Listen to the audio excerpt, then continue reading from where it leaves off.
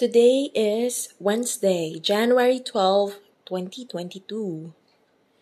The first reading according to the first book of Samuel, chapter 3, verse 1 to 10, 19 to 20. During the time young Samuel was minister to the Lord under Eli, a revelation of the Lord was uncommon and vision infrequent. One day, Eli was asleep in his usual place. His eyes had lately grown so weak that he could not see. The lamp of God was not yet extinguished, and Samuel was sleeping in the temple of the Lord, where the ark of God was. The Lord called to Samuel, who answered, "Here I am." Samuel ran to Eli and said, "Here I am." "You called me. I did not call you," Eli said. "Go back to sleep." So he went back to sleep. Again the Lord called Samuel, who rose and went to Eli. "Here I am." He said, "You call me." But Eli answered, "I did not call you, my son. Go back to sleep." At that time Samuel was not familiar with the Lord, because the Lord had not revealed anything to him yet. The Lord called Samuel again for the third time. Getting up and going to Eli, he said, "Here I am."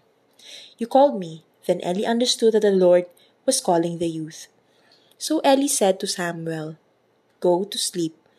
If you are called, reply, 'Speak, Lord,' for your servant is listening."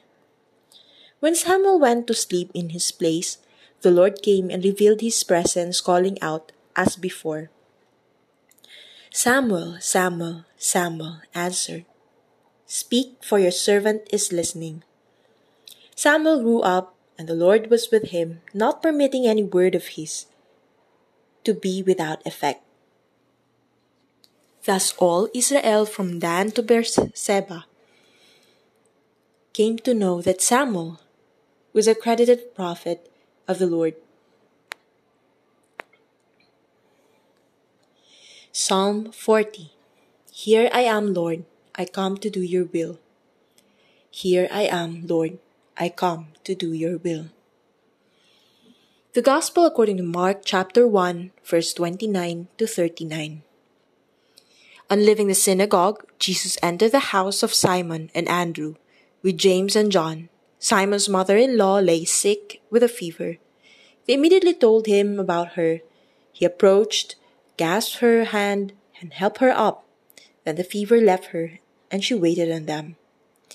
When it was evening, after sunset, they brought to him all who were ill or possessed by demons. The whole town was gathered at the door.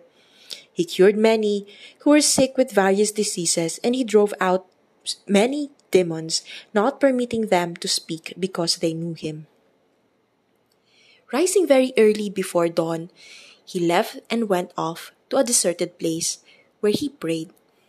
Simon and those who were with him pursued him, and on finding him said, "Everyone is looking for you." He told them, "Let us go to the nearby villages, that I may preach there also. For this purpose have I come." So he went into their synagogues, preaching and driving out demons throughout the whole of Galilee. She waited on them. The action of Peter's mother-in-law foreshadows the ideal discipleship that a person who decides to follow Jesus must emulate.